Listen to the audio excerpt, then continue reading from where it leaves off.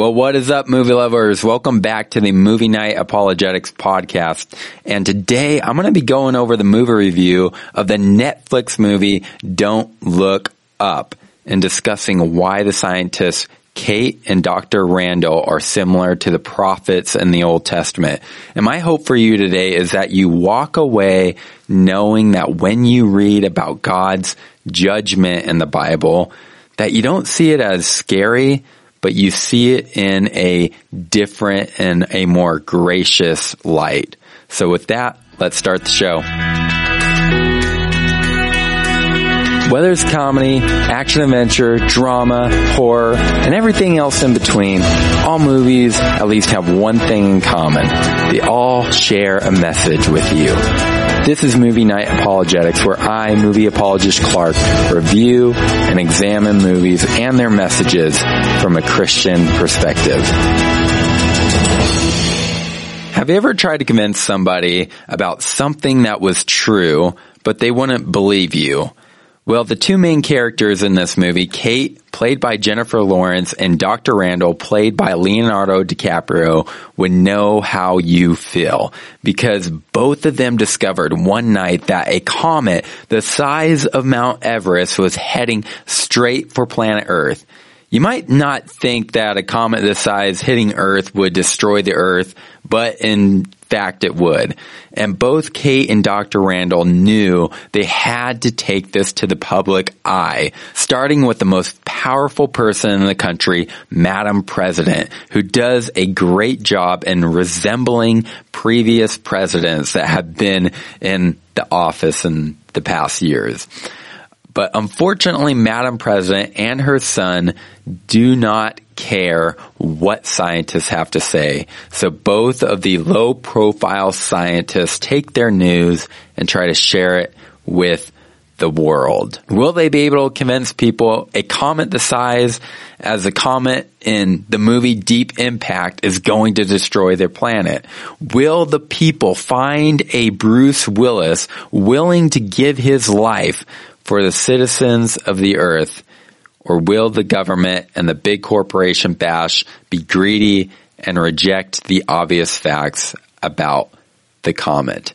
I don't know. You're going to have to find out, because in this review that I'm about to do, I just gave you the description. I will be spoiling the movie for you. So if you don't like spoilers, pause now, go watch the movie, come back and enjoy the show. But with that, let's go on to the review. So I want to give a warning up front with you on this one, because if you haven't seen the movie yet, but you want to, I want to just give you a warning that there is nudity in it. I usually don't do movie reviews I don't watch much movies that have nudity in it. However, I was told the nudity was at the end and it was after like the post credits happened, and it wasn't in a sexual way at all. So anyways, I just wanted to be upfront about that and just let you know, like, hey, heads up, warning, if you're going to see it, there is a little bit of nudity there at the end. Anyway, during the movie, they said that the comet, getting back to the review here, they said that when I was watching this, they said that the comet was the size of Mount Everest, which is about 6 miles, give or take. And I was like, hey, you know what? There is no way a comet the size of Mount Everest could wipe out the Earth.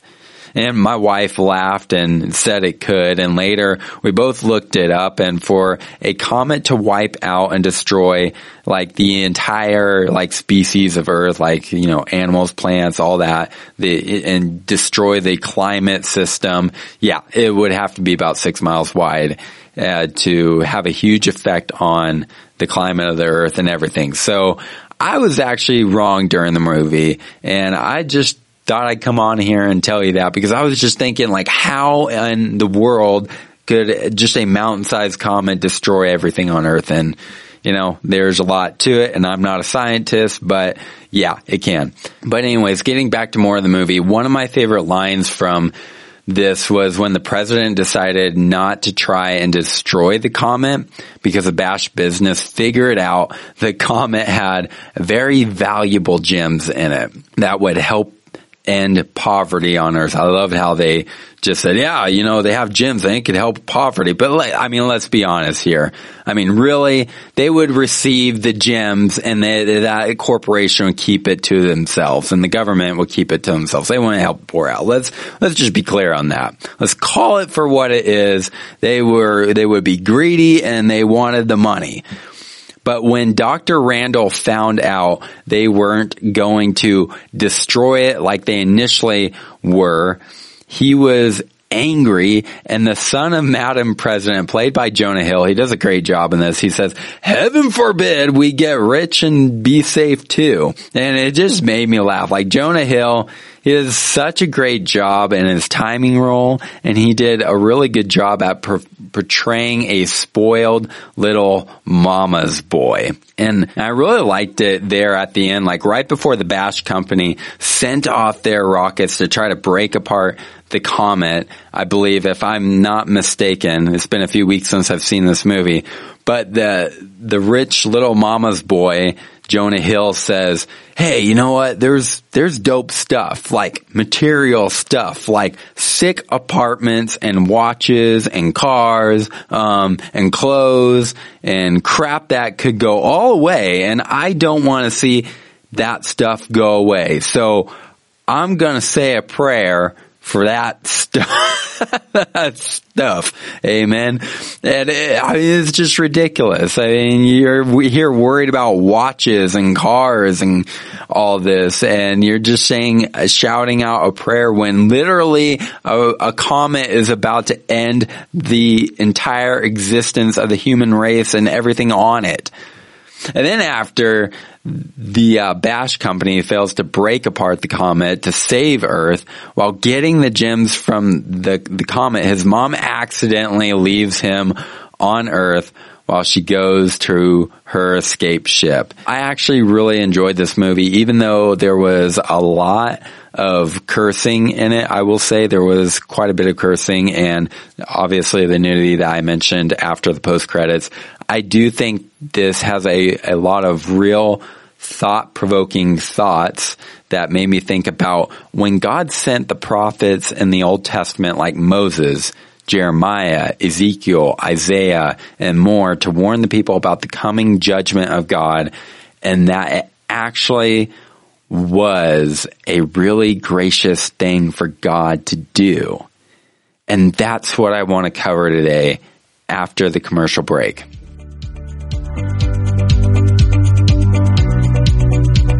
You guys want to know a secret? Just because I have a podcast out on the podcasting platforms doesn't mean people will find the show right away. I know it's crazy, but it's true. So in order for this podcast to reach people when they search for a new movie podcast to listen to, I need your help. I would love a 5-star rating and review from you. This will help greatly reach people because my goal for the show is to help people, whether they are Christians or people from other religions or beliefs, understand the Christian worldview through the movies and their messages. So if you haven't already, please pause this right now and rate this 5 stars and leave a review. I would appreciate that so much, and that would just mean the world to me. Hope you guys are enjoying this episode, and now let's get back to the show. I think all of us can attest to the fact that doctors are good to have around. They help us live longer and have a healthier life. But let's be realistic. Doctors have a hard job because they at times have to give their patient bad news. They may have to tell their patient that they have some form of cancer, whether it be cured or not. But to be a good doctor, you have to warn your patients about the illness that has taken place in your patient's body. And it would be silly for a patient to ignore their practitioner's care because they didn't like the news they were hearing. Well, unfortunately, most of the people in Don't Look Up ignored the professional scientist's advice that said, hey, a comet's coming, people, like the size of Mount Everest, and it's going to hit planet Earth. And if we don't do something about it, we're all going to die. And Kate and Randall were like the prophets of the Old Testament in the movie. They saw danger, They saw destruction coming their way, and instead of the people responding with this terror and figuring out how to escape the destruction that is to come, they said, you know what? It's going to be fine. We're fine. Don't look up. There's no reason to look up. There's nothing there. Let's not look up. That's the whole point. That the whole movie title is "Don't Look Up" is a campaign because Madam President was like, "Hey, don't look up. Like it's all just a sham," they thought. And they thought we can, finally when they said the comet is coming, they said, hey, we can break apart the comet and get the gems off the comet and end poverty. We can be safe and rich at the same time. And I love the quote that Dr. Randall gave his last time on air with the news reporters. And I'm going to just read you this quote, but I did change some of the language to make it more family friendly for the show. So I'm going to just kind of like read it, just kind of play out the scene a little bit. So this is Dr. Randall. He's like, I don't feel so good. He didn't really, He didn't really do good in the public light. Like he got nervous a lot. And then Bree, the other co-anchor, said, all right, so I think we'll go to commercial break. And he's like, Dr. Randall's like, no, please, Bree, don't cut away. Let me say something. And then the other co-anchor, Jack, he's like, well, you came to the right place because on this show, we like to say things. And then Dr. Randall, he goes back and he's like, would you please just stop being so bleep pleasant? I'm sorry, but not everything needs to sound so gosh darn clever or charming or likable all the time. Sometimes we just need to be able to say things to one another. We need to hear things. Look, let's establish once again that there is a huge comet headed towards Earth. And the reason we know that there is a comet is because we saw it. We saw it with our own eyes using a telescope. I mean, for goodness sakes, we took a flabbergasting picture of it. What other proof do we need? And if we can't all agree at the bare minimum that a giant comet the size of Mount Everest hurtling its way towards planet Earth is not a good thing, then what the HE double hockey sticks happened to us? I mean, my goodness, how do we even talk to each other? What have we done to ourselves? How do we fix it? We should have deflected this comet when we had the flabbergasting chance, but we didn't do it. I don't know why we didn't do it. And now they're actually firing scientists like me for speaking out, for opposing them. And I'm sure many of the people out there aren't even going to listen to what I just said because they have their own political ideology. But I assure you, I'm not on one side or the other. I'm just telling you the mother-loving truth. And then Bree, she says, I think this would be a good time to establish that Ursula and the president have both said that there's benefits to be. And then he goes, well, right. Well, the president of the United States is lying. I love that part. It's flat out. It's like he's lying. I've seen her. We've talked. She's lying. Look. And then he says, look, I'm just like all of you. I hope to God that this president knows what she's doing. I hope she's got us all taken care of. But the truth is, I think this whole administration has completely lost their ever-loving mind, and I think we're all gonna die. And that's the end of the quote. And because they ignored the warning from the scientist, everyone on Earth, besides a few who escaped, perished because of it. So far on this podcast, I have not talked a lot about the reality of hell or God's judgment. But to be a teacher of the Bible, I have to speak on such things, and I'm required to speak the whole counsel of God and his word. So, but my hope is not to scare you into the kingdom of God with this.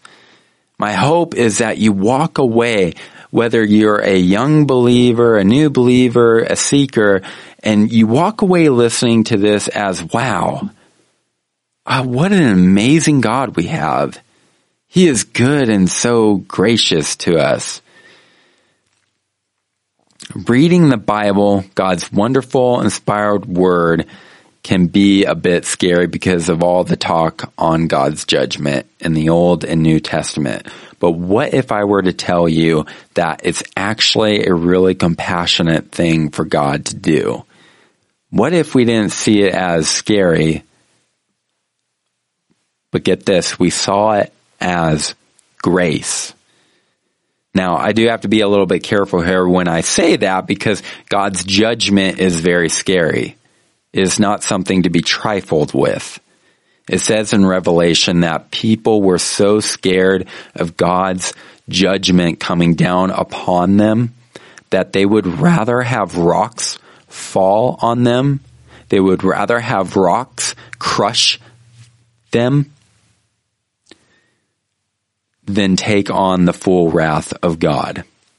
So I want to be clear. I'm not saying his judgment isn't scary, because it is.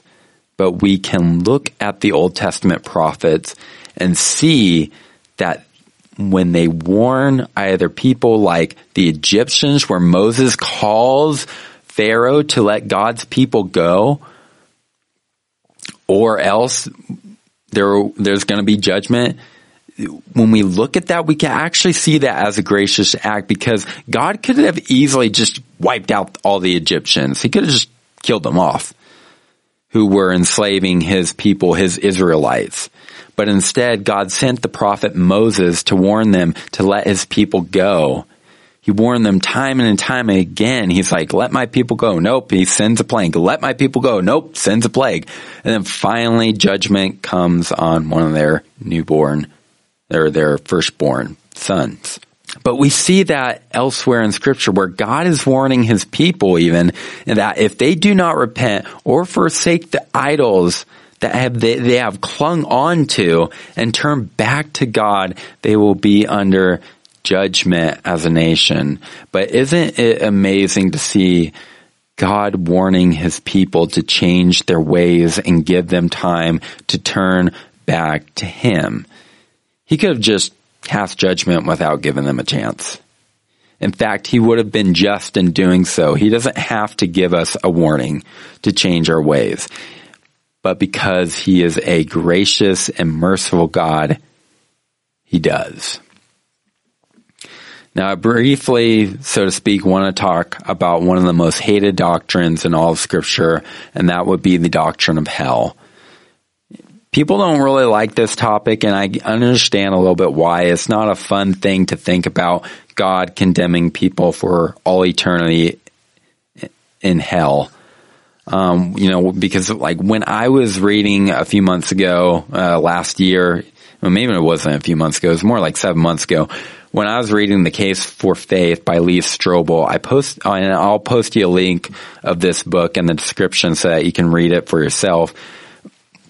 Because Lee Strobel goes over some of the difficult objections to the Christian faith, and in his intro or whatever, Lee Strobel talked about this guy named Charles Templeton, and this guy denounced Christ because what the Bible says about hell. That's not like the only reason why the guy denounced faith, but it's a big part of why he denounced faith. And he could not accept that to believe and worship in a God that would send people to hell for eternity.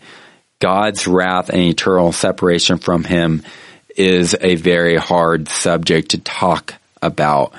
And I hope to kind of help you out with that today. But, Jesus, he talks about hell more than anyone in the entire Bible. And I believe in hell because Jesus talks about it. And he says he's the way. He says he's the truth. And he says he's the life in John 14:6.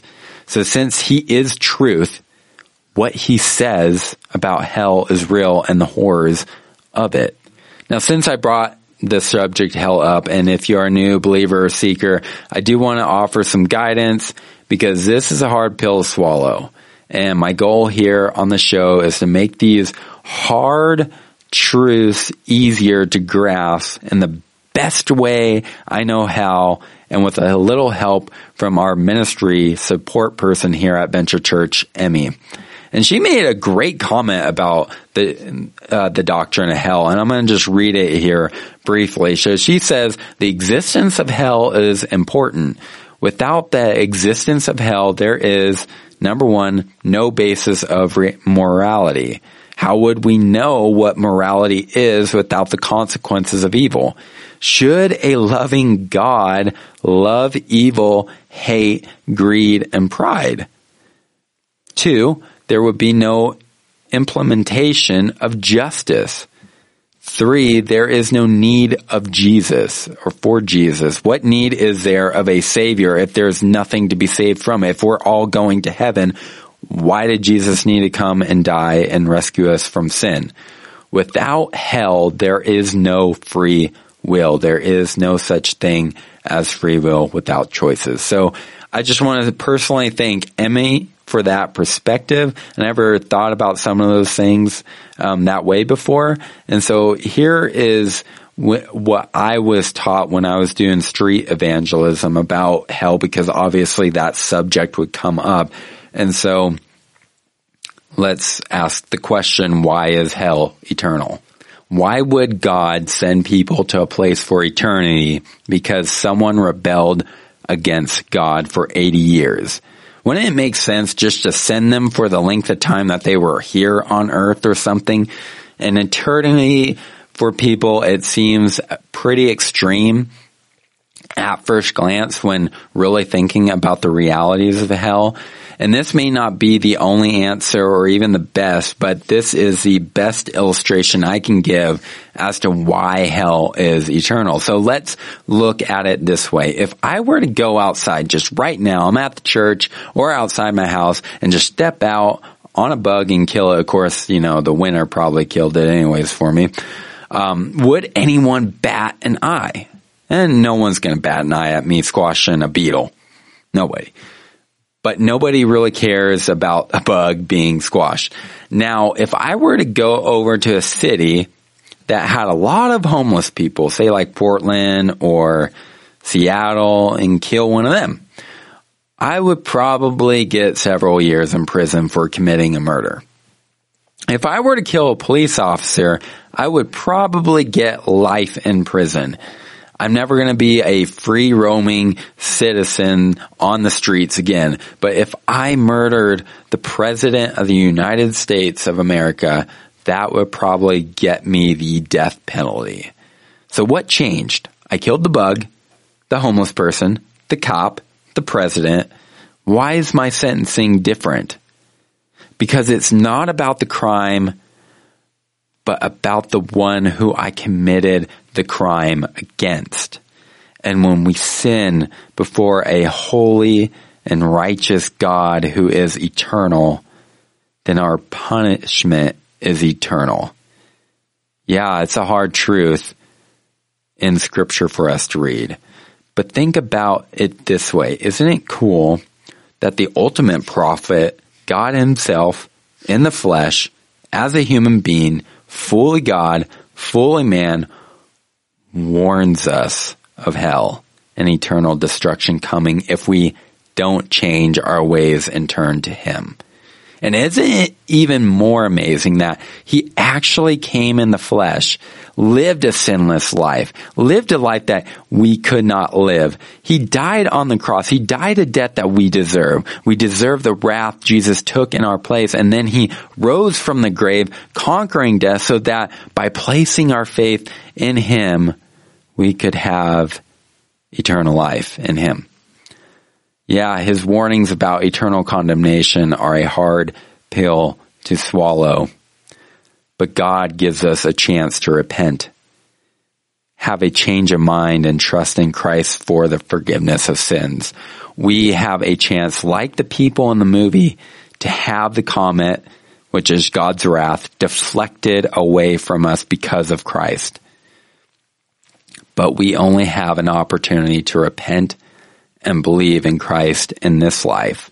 The Bible says in Hebrews 9:27 that it is appointed for a man to die once, and then after that comes judgment. We have this life to respond to God's free gift of salvation. We won't get the next life to be able to respond with a repentant heart. So if you are not a believer, do as the Bible says and let today be the day of salvation. God is so good and He's so gracious. His heart for you, if you are an unbeliever, is to save you. Jesus says, I did not come into the world to condemn the world. He said, I came to save it. Jesus comes to seek and to save that which is lost. He came personally to save you. A little bit ago, I mentioned how Moses was a prophet coming to free his people out of the land of Egypt. And he kept warning Pharaoh to let God's people go. Well, Pharaoh didn't listen, so God kept sending warnings like the plagues and locusts before He sent His big judgment, which was taking the life of the firstborn son in every household. And what the Israelites had to do to not be under that judgment was to sacrifice a lamb and use the blood to wipe over their doorposts. That way, when God's judgment passed by their houses, it would pass over them. That's why the Jews call it Passover, because of that story in Exodus. And I want to play you a 3-minute clip by D.A. Carson that my pastor sent me on Discord, because it's so encouraging to see what it actually means to place our faith as Christians in Jesus. And I really hope it encourages you. And so here we go. I'm going to play this. I'm going to play this now. Picture two Jews by the name of Smith and Brown, remarkably Jewish names.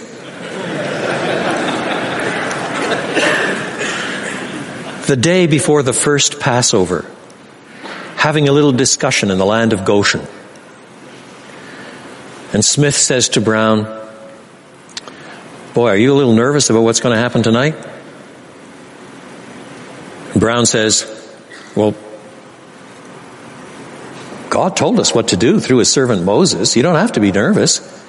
Haven't you slaughtered the lamb and daubed the 2 doorposts with blood, put blood on the lintel? Haven't you done that? You're all ready and packed to go? You're going to eat the whole Passover meal with your family?"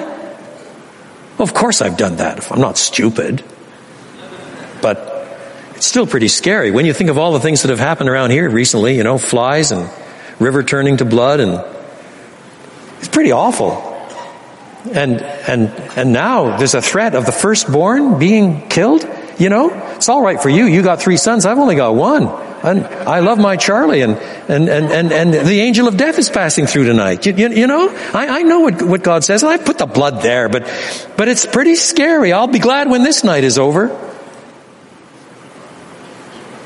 And the other one responds, death doesn't pass over them on the ground of the intensity or the clarity of the faith exercised. Go ahead. But on the ground of the blood of the Lamb. Yeah. That's what silences the accuser. The blood silences the accuser of the brothers as he accuses us before God. He silences our consciences when he accuses us directly. How many times do we writhe in agony asking if God can ever love us enough, if God can ever care for us enough after we've done such stupid, sinful, rebellious things, after being Christians for 40 years? What are you going to say? Well, God, I tried hard, I did my best. It was a bad moment. No. I have no other argument. I need no other plea. It is enough that Jesus died and that He died for me. Yes. We overcome Him by the blood of the Lamb. There is the ground of all human assurance before God. There is the ground of our faith. Not guaranteeing intensity of faith, so fickle are we. It's not the intensity of our faith, but the object of our faith that saves. They overcome him on the ground of the blood of the Lamb. Wow. When Scott sent that to me, I have struggled a lot with the assurance of my salvation and struggled a lot with the judgment of God. And when he sent me that video and that analogy about that, it's not the intensity of our faith that saves us, but it's the object of our faith that saves us. I believe it was Timothy Keller that gave the illustration, a person can have a world of faith and jump on a skinny branch, and all of his knowledge and intensity and trust wouldn't make that branch strong.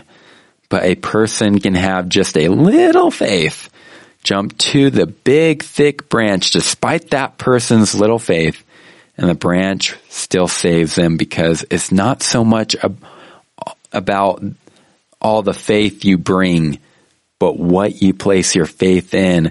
And when you place your faith in your trust and your hope in Jesus Christ for your sin, you say, here, God, here's my sin. I trust you that you took this. And what he did on the cross and what he accomplished, then you're going to be saved from the wrath that is to come. You're going to be saved from the wrath of God. And so my plea is, don't be like the people in Don't Look Up that even though they heard about a comet coming, they chose to ignore the warning. They suppressed the truth, as it says in Romans 1, in their unrighteousness. Don't choose to ignore the warning of God's judgment, because Jesus says it is real. Heaven and hell are real, and you can choose to spend eternity with God or not. You can choose to deflect the comet of God's judgment away through Jesus Christ right here, right now. You don't have to be at a church. You don't have to be at Mass or whatever. All you have to do is say, Lord, I have sinned. I have fallen short of your standard. Like, I have lusted, I have lied, I have committed adultery, all that, right? Like, you've broken the 10 Commandments. And you say, Lord, I'm so sorry. Will you be my Lord and Savior? You only get this life to do that. You only really get right now to do that, because 5 minutes from now is not guaranteed. Tomorrow's not guaranteed. Next week's not guaranteed. Next month, next year, next decade, whatever. It's not guaranteed. This moment is guaranteed. So let today be the day of salvation, my movie lover friends. Anyways, thank you guys for listening to the show. Don't forget to subscribe, rate, and review the podcast.